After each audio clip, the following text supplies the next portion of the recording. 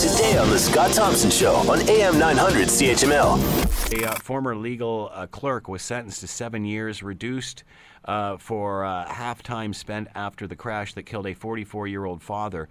She was sentenced for drunk driving and had just one month before received a 1-year driving ban for speeding with double the legal limit of alcohol. So she had already been arrested for this and charged and convicted and had lost her license for a year. And then, of course, got into this horrific accident. She also glorified drunk driving online and on social media. Is the message of don't drink and drive truly getting through to people? I'm not sure this is an issue of drinking and driving as much as it is an issue about an extremely careless, entitled individual who has just simply lost control, and the collateral damage of that is drinking and driving. And I'm sure there's other aspects of her life that are equally as harmful. With that being said, let's bring in Joseph Neuberger, criminal lawyer with Neuberger Partners, LLP, and on the line with us now. Hello, Joseph. How are you today? I'm great. How are you?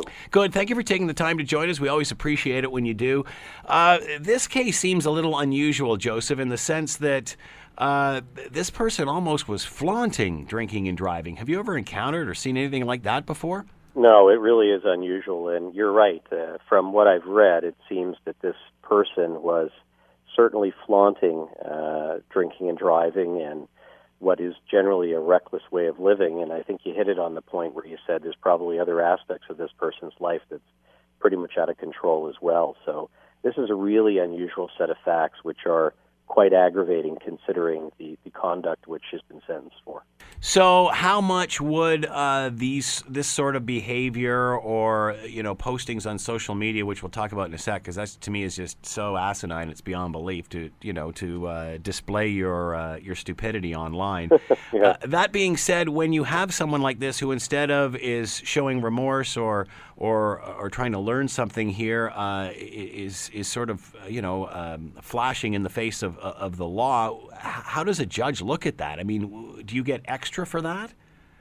You can. I mean, it's certainly an aggravating factor. I mean, if I was the defense lawyer on the case, I might have had a forensic psychiatric assessment done because, it reaches a level of complete stupidity to flaunt this on social media, and you have to wonder what else is wrong with this person. But if a judge is looking at an individual who has been flaunting the law and purposely is drinking and driving on a regular and consistent basis, that is very much an aggravating factor because this accident and the tragic death as a result of it was really something that was just a matter of time. This was a person who was on a crash course to harm somebody else. So it is an extremely aggravating factor. And also in this case, you look at how she behaved after the accident occurred as well.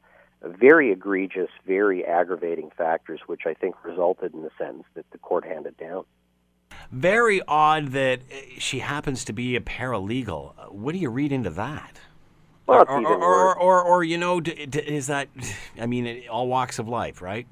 It is. It's all walks of life, and it depends what you practice. But, for example, if you're a criminal lawyer, and it can't be an aggravating factor, but unfortunately we see this, on a daily basis where people are calling us about these types of cases and impairments causing death, and you're very attuned to the statistics and the damage that it causes.